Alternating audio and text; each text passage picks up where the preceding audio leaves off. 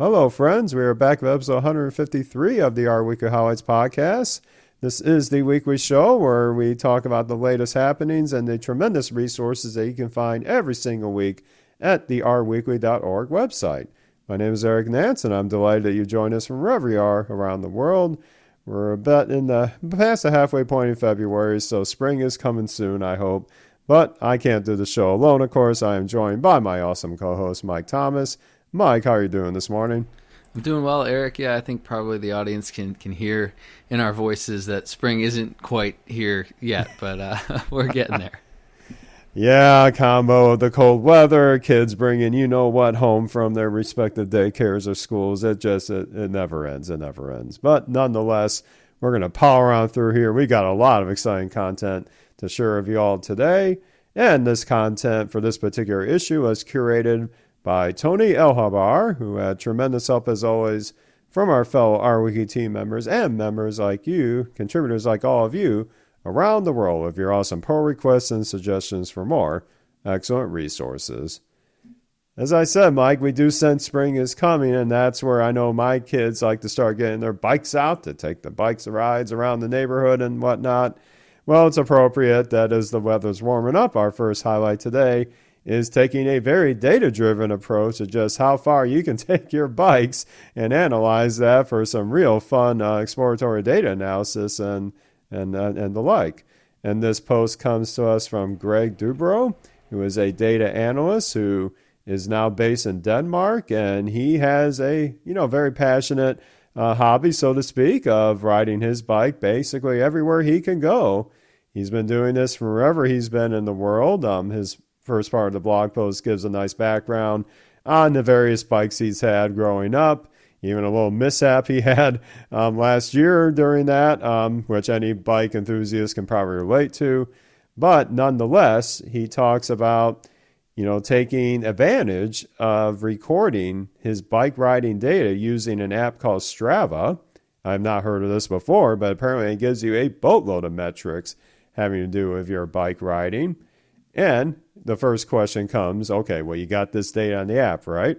How do you get it out of that? Well, you could download a bundle from your profile on the Strava site as one way to get a CSV text dump of that, which he does end up doing. But like anything else, there is an API for that, right? And not only that, there is an R package to help you grab this data from R itself called R Strava, which he utilizes, as well as, like I said, the aforementioned CSV data dump, if you will, and merges that together to give them a nice, tidy data set after some, very usual cleaning and reshaping and manipulation of dates and whatnot, so that it's actually ready for analysis. So again, an awesome data-driven approach to take advantage of modern tech to put this data into R itself. You've got the data, now what? Like a lot of the posts we cover in Our Weekly, we start with some fun exploratory data analysis. And to get things going quickly, he makes use of a very cool package that I've actually seen utilized with some of my colleagues at the day job as well as others in the community called Data Explorer. This is a really nice package that gives you a very quick way to explore, say, the missingness in your data, as well as doing some very nice correlation heat maps right off the bat with your numeric variables. And he senses that, most of these variables have a positive correlation to the key metrics such as distance and the actual moving time of the bike, where this app is apparently smart enough to detect when the bike is actually moving versus stationary. So really novel use of tech here. But the post has both the variables and their percent of missing values, as well as this aforementioned heat map with the correlations to help begin informing just what kind of relationships he will explore later on in the post. And you start to sense some of the things you might think intuitively, such as the average speed of his bike being positively correlated with distance, albeit not as a huge relationship right off the bat. And also some correlations with the power output of the ride and measured in average wattage usage may have some negative correlations with other metrics and the like. And then augmenting these visuals from the correlation perspective is the tried and true scatter plot, which he uses a very novel functional approach that he got inspiration from one of Cedric Scher's posts that he does all things ggplot too, and with a little bit of magic with patchwork, able to get these nice correlation plots for the key response variables of distance, moving time, and average speed. And you again start to see positive correlations amongst many of the key metrics, such as calories, average watts, moving time, and etc., to give him a better idea of what he might expect out of a more rigorous analysis. And just where does this rigorous analysis take place? Well, we all like some tables, right? So he starts off with creating some fun GT tables of just the metrics in terms of the total time, elevation, total calories outputted throughout the year. And you can see out of 446 rides, he's burned a lot of calories and generated a lot of energy. Lots of cool summaries there. And then we got some more visuals, Mike, where he looks at the seasonal pattern of his ride shares per month. So why don't you take us through some of the visuals you're seeing here? Yeah, it's a really nice visual blog post. I think Greg notes that he leveraged some of the tutorials that Cedric Scher has put together. And if you are in the DataViz space, especially in the RDataViz space, that is a name that you are certainly familiar with. One of the visuals that I thought was pretty cool that he used was most rides during, it's showing the number of rides that he has and the type sort of in this polar area coordinate diagram. And the reason that he did that is to correlate them to the hour of the day that it took place. So it's this chart is sort of representing a clock, which is a really cool, I think, use case of these polar area coordinate diagram type charts. I struggle to find a lot of use cases for those charts in a lot of my EDA analysis and DataViz work, but I think this is a perfect use case for it. So I really appreciated that. Going back to talking about some of the dependent variables that he used, one of the dependent variables that Greg used was called kilojoules, I believe. Hopefully I'm pronouncing that somewhat correctly. And he used that variable instead of calories because according to Garmin frequently asked questions, calories expended are the total energy in the time that it took to do the workout that you expended, while kilojoules is the energy actually burned by the workout, and that formula is watts times seconds times 1,000. So that was very interesting to me, and I know a lot of workout apps there sort of focus on calories, and maybe they should be focusing on kilojoules instead. So I thought that was pretty interesting, some of these GT tables and the way that he was able to format them in the blog post to have a lot of these GT tables actually side by side instead of one on top of the other using some HTML was a pretty cool, nifty trick to make this blog post sort of nice and neatly put together as well. So a lot of really interesting work here, and then he actually fits some models at the end of this here. There's a time model, a kilojoules model, and then a watts model as well. And the model fits all look pretty good. I'm pretty impressed, and it's sort of a function, I think, of just the amount of data that this Strava app allows you to have control over and to take a look at. And you can do some pretty cool, as Greg shows us here, some pretty cool analysis with your workout and exercise data, particularly with your cycling data in the Strava app. So a really cool use case, I think, walking through a lot of different types of data visualization, some predictive modeling, sort of an end-to-end data science project here using a pretty nifty data set. So hats off to Greg for a great start to our weekly highlights this week. Yeah, really awesome approaches here, and looking at even the source of his Quartal document that this blog post is based on, you're going to see, like Mike, you said, those nifty tricks of putting the tables and some of the plots side by side.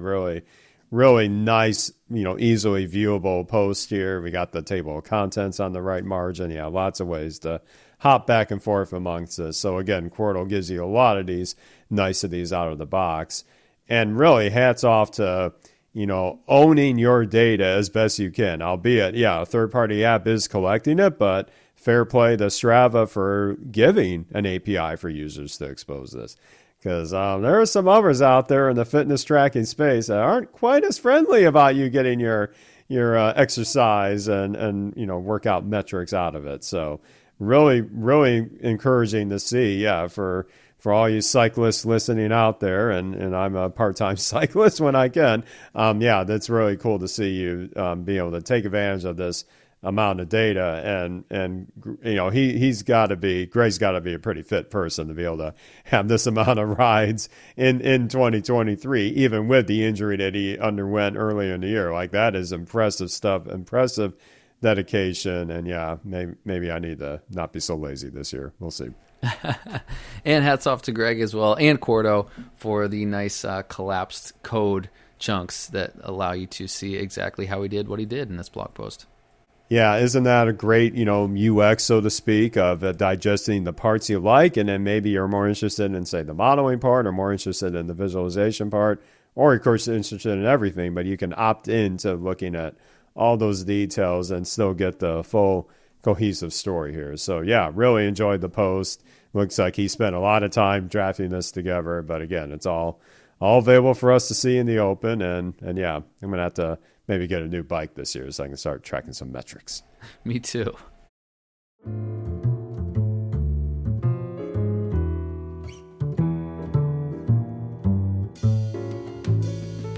Now, maybe, Mike, you're on a long bike ride. It may seem like every time you think you've got to your destination, there's some little hurdle along the way, right? And maybe it's a traffic light. Maybe it's, who knows what else is happening out there. Sometimes package development can feel like you're so close, you get that glimmer of hope, and then something really crazy happens. That's where our next highlight comes in, coming us from our fine friends at ThinkR. This has been authored by Swan Folekle. I probably didn't pronounce that at all correct, but apologies in advance. But they have an excellent blog post here about how you can tame the namespace of your R package and making use of the suggest call of it. So, like any good story, this starts with what seems to be a smooth road. The example package in this post is a simple wrapper on top of ggplot2 to help export the plot with a simple function they call save plot. It looks innocent enough, right? We are simply letting the user specify, after they specify the ggplot object, the extension, which can be one or more of like PNG, JPEG, or PDF, where to put it, what's the file name. Pretty straightforward stuff. It's just wrapping a call to ggsave with a little bit of per on top of that. And the usage looks very straightforward. The example looks very logical. You're going to plot your data set, use the save underscore plot, clean up after yourself. Well-constructed example. So like anything in package development, you're going to start checking this on your local system using DevTools : check most of the time. Comes through, flying colors. No issues at all. No errors, no warnings, no notes. You are feeling good about it. And like in good practice, this package code is on version control with GitHub. So why not just rely on your local system to do the checking? We like to use GitHub Actions now to do a lot of this automated checking as well. And that's where things start to go a little off the rails, because we are now embodying the infamous slogan in CS and development. It works fine on my machine, but on the CI check, we see a cryptic error. And where does this rely? Well, you go down the rabbit hole checking the logs. In the details, there's an error saying that there was an error running the example code, which again, the example looks straightforward. Worked fine locally, right? Go down that backtrace a bit further, and then you see this error about load namespace. There is no package called SVG Lite.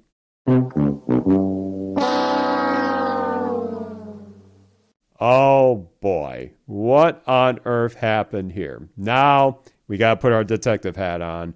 Where in the world is SVG Lite being used, Mike? What gives?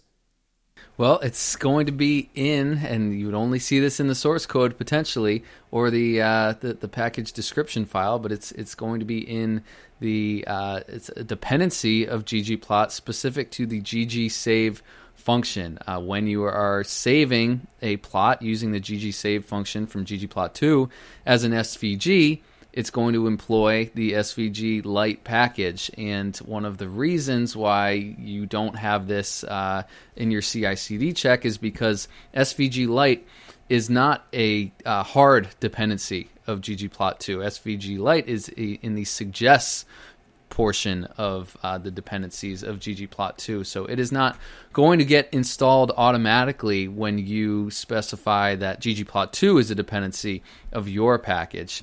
So, this is a very familiar probably territory for those of us who have done a lot of our package development and ran into similar situations like this before, either, wrestling with whether a dependency should be a hard import or should be in the suggests section of your description file, how to manage dependencies that are only specific to maybe vignettes or things like that. So this is very familiar territory to me. I have maybe a story that I might tell if we have a little bit of time here, but I think it sort of just goes to the overall narrative here that sometimes things may work well on your machine, but when you start to employ CI/CD that is going to leverage a different machine to build and test that package, you may see a failure there. And honestly, that's a good thing.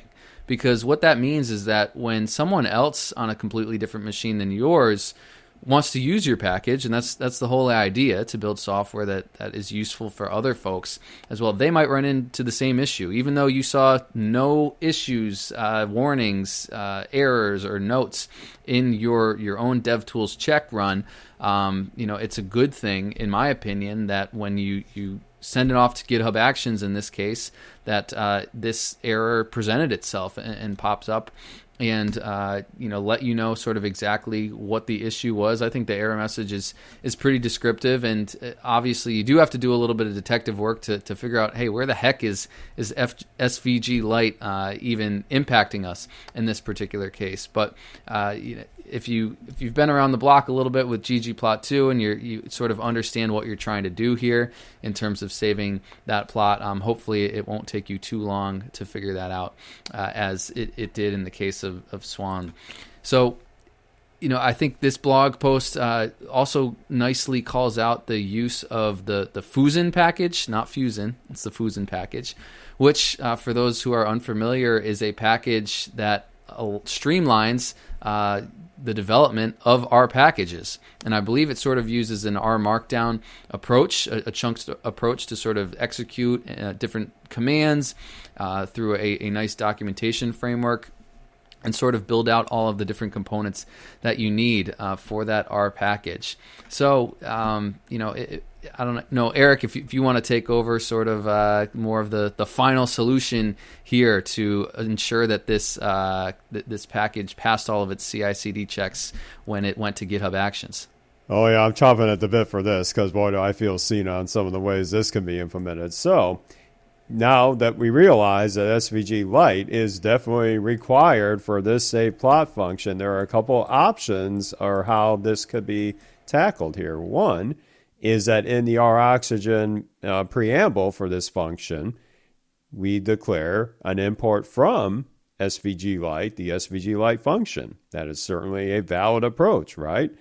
Well, when you run a check again, even locally, you're going to see something appear that may seem really scary, and frankly, it can be, where you will be warned about, hey, you know what? Now the imports of your package may seem small, may only seem like it needs ggplot2 and SVG Lite, but that is now ballooned to 21 non-default packages that are now going to be required at install time to get your package installed.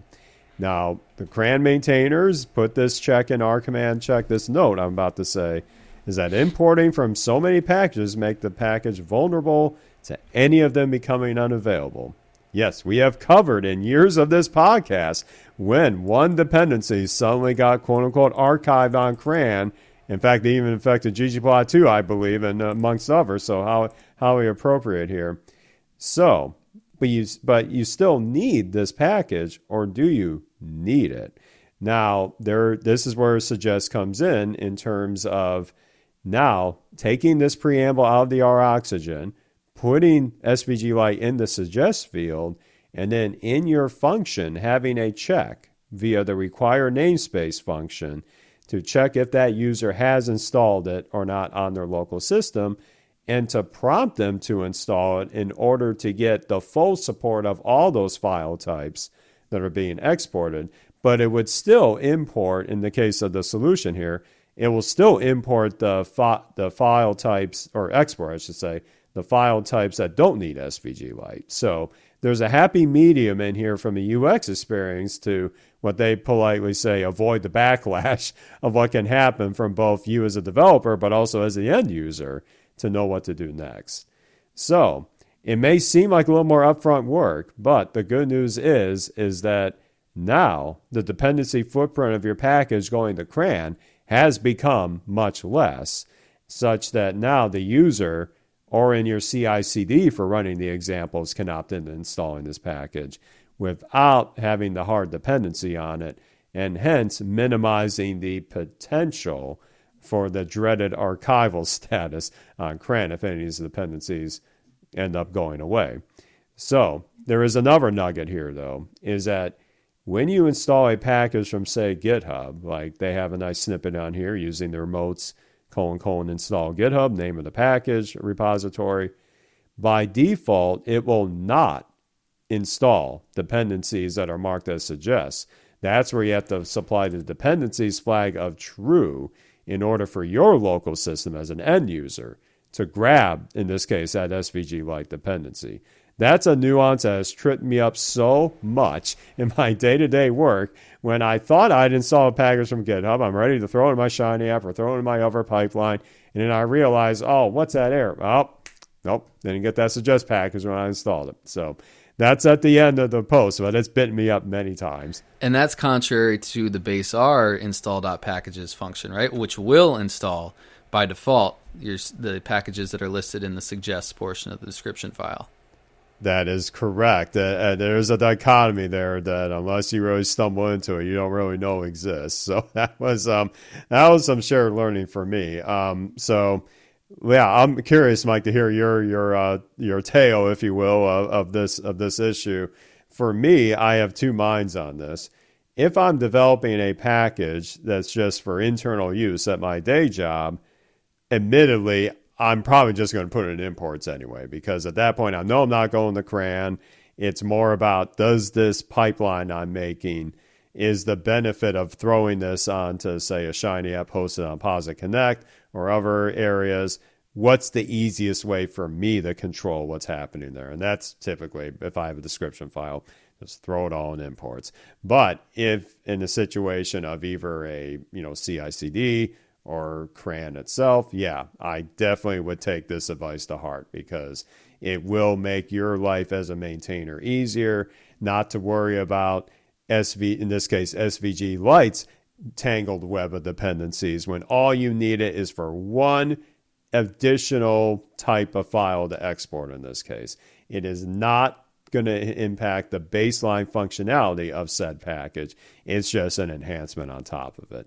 I admit sometimes it's hard to find that good threshold of when you go to import only or when you go to Suggest only. I think that comes through experience, but for me, it also depends on what context you're going to be releasing this package in.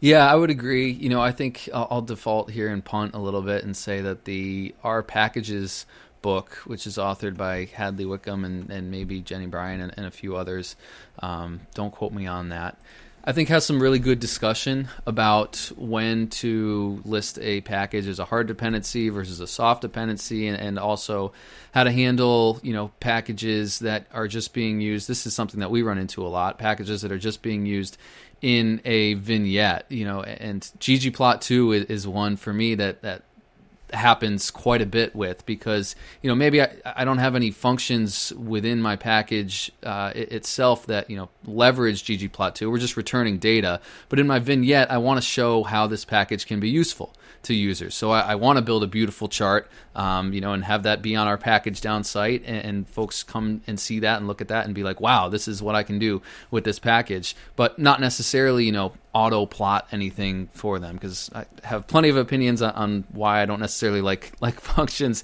that do that. We just try to return the data and let you use ggplot2, use eCharts for R, do whatever you want, GT, to make it beautiful. But I guess one other thing that I will add as an anecdote here that Swan mentions, which I think is really good advice, is when you are managing the dependencies, within your particular package, highly recommend using the use package function, which will handle not only where things should be listed within that description file, making sure you don't have anything duplicated in there, but also it will handle the relationship between that description file and your namespace file, and any updates that need to be taken on that namespace file, which should not be done by hand, which is highly recommended. So I would recommend leveraging that package. Just another example where use this can be awesome. I'll try to keep this brief, but we developed an open source package recently that actually downloads some publicly available data that's stored as a zip file on a website. And when it downloads, onto my machine or onto any of our company resources, local machines, any of my teammates' machines, the data comes in, and it's a strange data set in the zip file of these text files where say there's 4 data sets, for example. There would be 8 text files total. The first 4 would be the column headers, and then the next 4 would be the actual data itself without column headers. So you just have to stitch them together, and file 1 is the headers for the data in file 5. File 2 goes with file 6, file 3 with 7, and 4 with 8. You can match them up. They're ordered that way when you download them online. So we never had any issues locally with essentially, returning a data frame that matches the headers to the data itself, until we tried to use the with-R package in our unit testing to do this programmatically deployed to GitHub Actions CI/CD.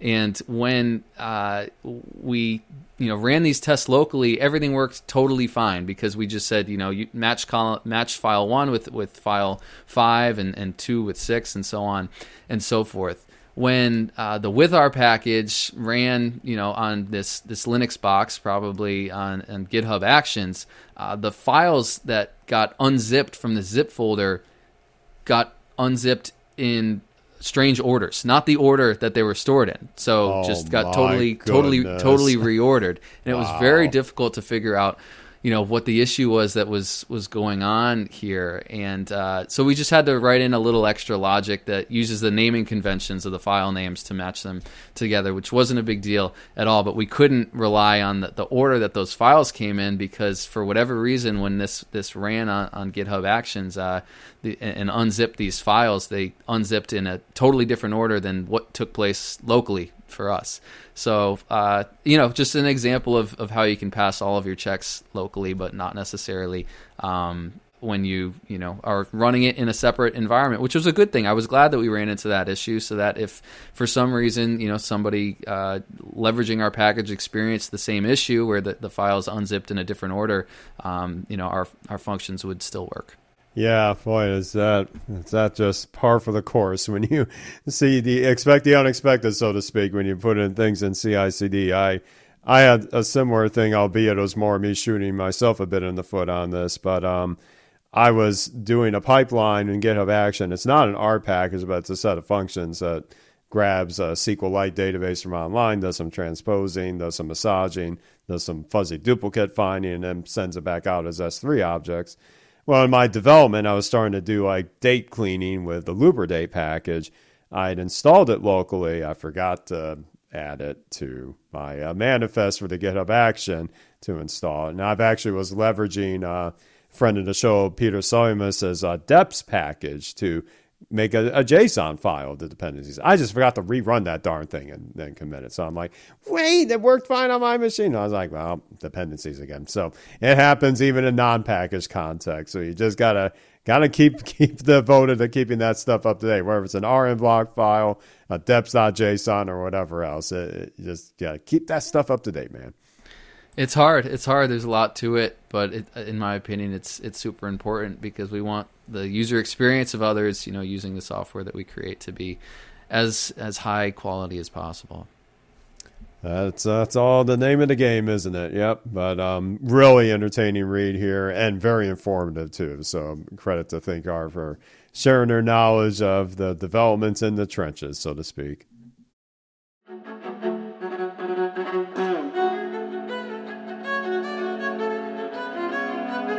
And Mike, yeah, those are two pretty heavy, content highlights here, and we're gonna have some fun with this next one because I like me a little game now and then. So our next highlight is gonna do a little fun classification magic to hopefully help you win this game even faster than you might expect.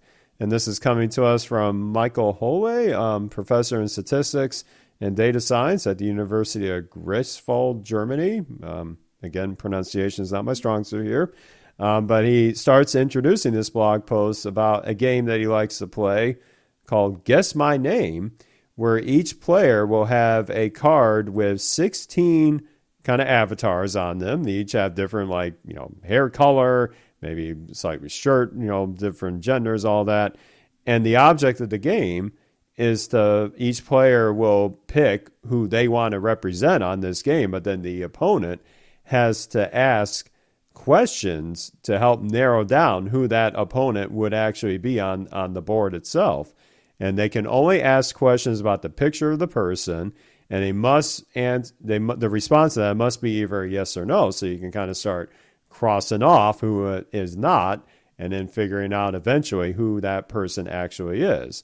So, of course, naturally, the winner of the game is going to be one that finds the answer in the least amount of questions. And so Michael, what he does in the first part of his post is actually compiles a spreadsheet of about 12 questions that you would logically ask in this game amongst then the players that these questions would represent. So you can download that spreadsheet right off the blog post if you want to look at that for reference. He's got a snippet of it in the post itself, such as do they have headgear? Do they have glasses, blonde hair, et cetera, et cetera. Now, that's a great starting point, right? But where do you help determine what should you ask first in order to maximize your chance of winning? It's decisions, right? Well, literally here, because we're going to look at decision trees as a way to help take a data-driven approach to find this solution. This is not something I would have expected, but it's a pretty clever use of the classical classification tree method, where he feeds in the data. In this case, like I said, that spreadsheet of questions and then the membership of each person responding yes or no to those questions, throws it in an rpart call after it does some massaging of the data, and then the rest of the blog post now gives you a decision tree that you can use as a strategy going forward for how you might identify these players. So, if before seeing this post, Mike, would you have guessed that the first question that someone should ask is whether the player has blonde hair? I wouldn't have guessed that, but it has been a little bit of time since I last played a game like this. I think there's a game very, very similar. Maybe it's more U.S. based, and I think it's called Guess Who. Played it a lot when I was growing up, and you flip the people up and down after you ask questions, and it's kind of like a 20 questions game to see who can figure it out first. So this sounds like exactly the same thing. And if I remember correctly, I think that was one of my top questions. Does the player have blonde hair? And trying to narrow down who the person is that you're trying to get at. But I guess it all depends on your strategy and the data or the people that you have on your card. That's right. And so when you look at this decision tree further, once you get through that initial question, then we start branching off into questions like, is the picture have something green in it? or something red. So you're looking at color next across the entire picture. Now, the type of gear they're wearing. Is there some headgear? Is there a short sleeve or a long sleeve shirt visible?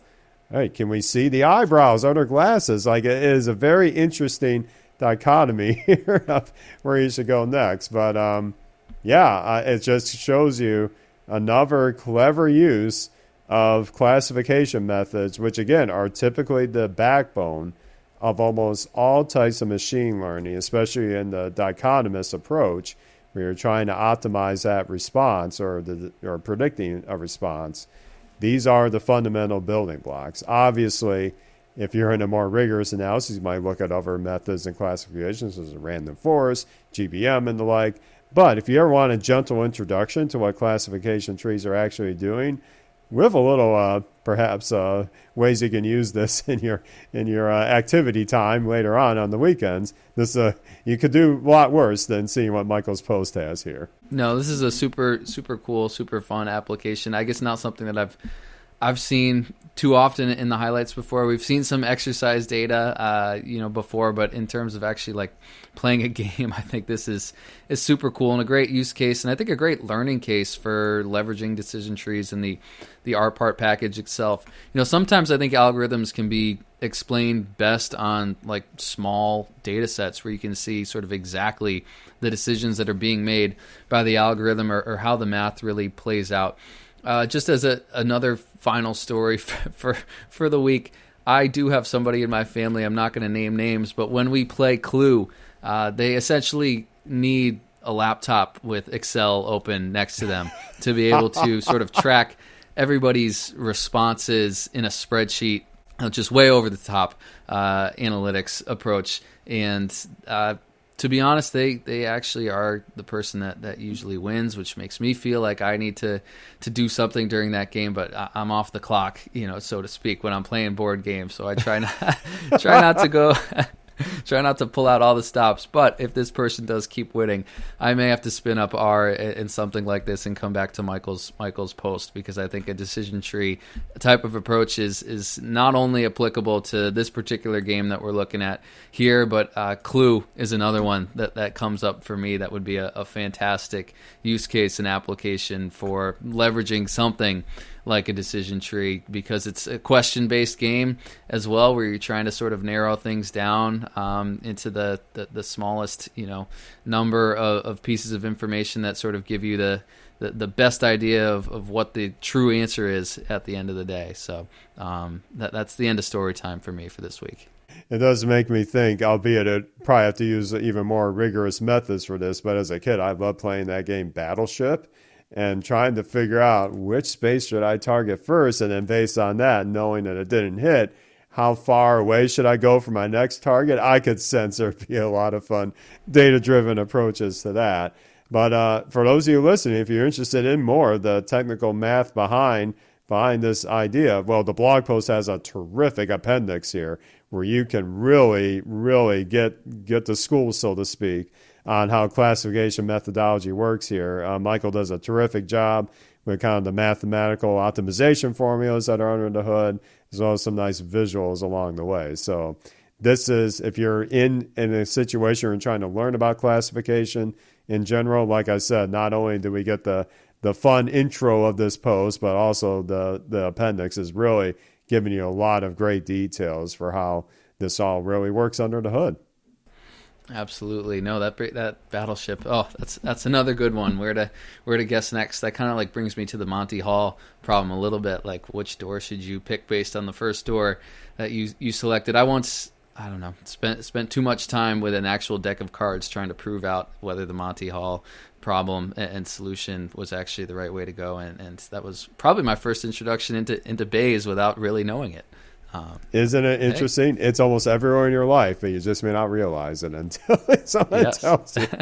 Yeah, well, you make me want to play games the rest of the day, but unfortunately I won't be able to do that. But what we can tell you, though, is that the rest of the R Weekly issue has a terrific section of additional resources, tutorials, blog posts, new packages, updated packages, tons more to choose from. So we'll take a couple minutes here to talk about our additional highlights here.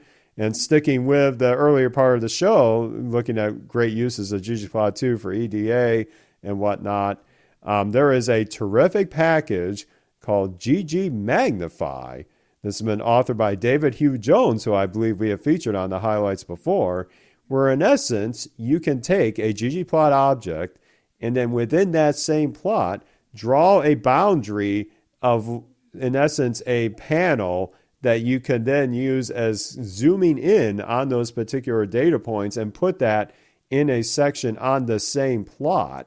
This is pretty interesting to me because now, obviously, I'm a big fan of interactive graphics and interactive HTML, where if you had this in, say, Plotly or whatnot, you could just do the zooming of a particular plot in real time, get those coordinates, and then zoom back out. But if you're in the realm where maybe you're confined to static representations, then ggMagnify might be a really interesting way for you to call out a particular section of that scatter plot or that distribution plot, and then be able to really emphasize just kind of what's happening in that sub-region of the plot while maintaining, a good, clever use of space and whatnot. So ggMagnify, never heard of this one before, so I'm going to put that in my visualization bookmarks to follow up with later on. No, that's a great one, Eric. I'm going to shout out Romain Francois for his blog post on the request perform stream function from the HTTR2 package and how he found a bug and submitted a pull request as well. So he actually asked it, and I don't know, for folks who are connected to him on social media, you may have seen that he has authored a package recently that will write a Valentine's, or not necessarily a Valentine's Day poem, but I think will write a poem for you, I believe leveraging ChatGPT, about anything that you want. I think it started out around Valentine's Day, which is where I saw it first. And he actually ran into an issue asking the Chatter package, which is from, I believe, the MLverse, which leverages ChatGPT, which I know a lot of tangential packages have been built on top of at this point. He was asking it to write a poem about Gollum, and he asked it to use many, many emojis in that poem. And unfortunately, he received an error. And one of the reasons for the error, or I think the big reason in particular, is that this package, Chatter, leverages the HTTR2 package and obviously streams back the response from the ChatGPT API. And it streams it back in chunks of bytes. And unfortunately, it was cutting off an emoji in the middle of the number of bytes within that emoji because it's encoded as a few bytes. And it couldn't essentially stitch together the emoji from two separate chunks of bytes, if you will. So this was, I guess, an unexpected bug, and Romain went as far as submitting a pull request to the HTTR2 package about a way to go about this, potentially, I think, using the read lines function instead of the read bin function. And there's actually, you can go into the pull request. It's linked in the blog post, and you can see, the fantastic conversation, the way that he frames the problem to the RLib team that manages the HTTR2 package. You can see his back and forth conversation with Hadley Wickham on how they eventually went about and resolved and closed this pull request and resolved this bug and merged it back into main. So now if you are installing the HTTR2 package from GitHub and hopefully soon from CRAN, you won't run into the same issue that Romain ran into when trying to ask ChatGPT for a response that includes emojis. My goodness, yeah, you talk about rabbit holes, right? That credit to Romain and Hadley for finding an elegant fix to this, because this is an area where I take for granted that all these symbols are just going to work no matter if we're passing data in or taking data out. Oh, there's a lot behind those emojis, folks. It ain't just the fun graphics. There are a lot of these raw bytes and bits that if you're not taking it correctly, because we're involving, like you said, the APIs of ChatGPT and this Chatter package, knowing what's being handed off, that can be quite important. So, credit to credit to Romaine and Hadley for putting this together. And yes, at the end of the post is a very lovely poem about one of our favorite packages called Golem that will never cease to amaze us. Absolutely. And I think, it's also, if you do sort of follow that pull request, it's just a great example of how to contribute to a package and to make it easy on the maintainer, or as easy as possible on the maintainers to get that bug fixed. Excellent. And you know what else makes it easier for you to learn about what's happening in the data science and the R communities? Well, that's where you just bookmark rweekly.org. Have checked that out. Every Monday morning we have a new issue released, like this one we talked about here. But of course, the entire back catalog is also available. You can see right on the homepage. And of course, this is a project by the community for the community. It is the lifeblood is you and the community. So we love your pull requests. We love your suggestions. You can get in touch with sharing that resource via pull requests. And we just talked about pull requests, right? R Weekly is very embedded into that workflow. The link is directly on each issue's front page, where you get a link to the upcoming issue draft for next week. You'll be able to quickly send your pull request there. It's all marked down all the time. Very easy to get up and running quickly. And also, we're always happy if you want to join the team as a curation role. We definitely have spots, and we have links so you can get information on that at rweekly.org. And of course, we love hearing from you in the audience as well. You have a few ways to get in touch with your humble hosts here. One is the contact page. We have the link directly in the episode show notes. We also have a fun little, if you have a modern podcast app like Podverse, Fountaincast-O-Matic, and whatnot, you can send us a fun little boost along the way, which is directly from you to us in your favorite podcast app. And of course, we have some presence on the social medias. I am mostly on Mastodon these days at our podcast at podcastindex.social, sporadically on the Weapon X thing with at the Rcast, and then also on LinkedIn, sharing some posts and other fun announcements from time to time. And Mike, where can the listeners get a hold of you?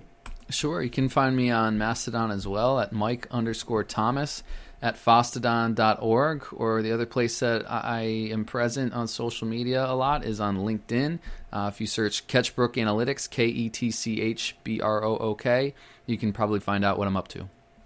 Awesome stuff. Like we heard about before, congrats on that recent package you open source. I'm sure there are lots of fun stories behind that as well that you'll see on Mike's LinkedIn posts from time to time. So yes, thank you. Absolutely. So we're going to close up shop here for episode 153, and we hope to see you back for episode 154 of the R Weekly Highlights podcast next week.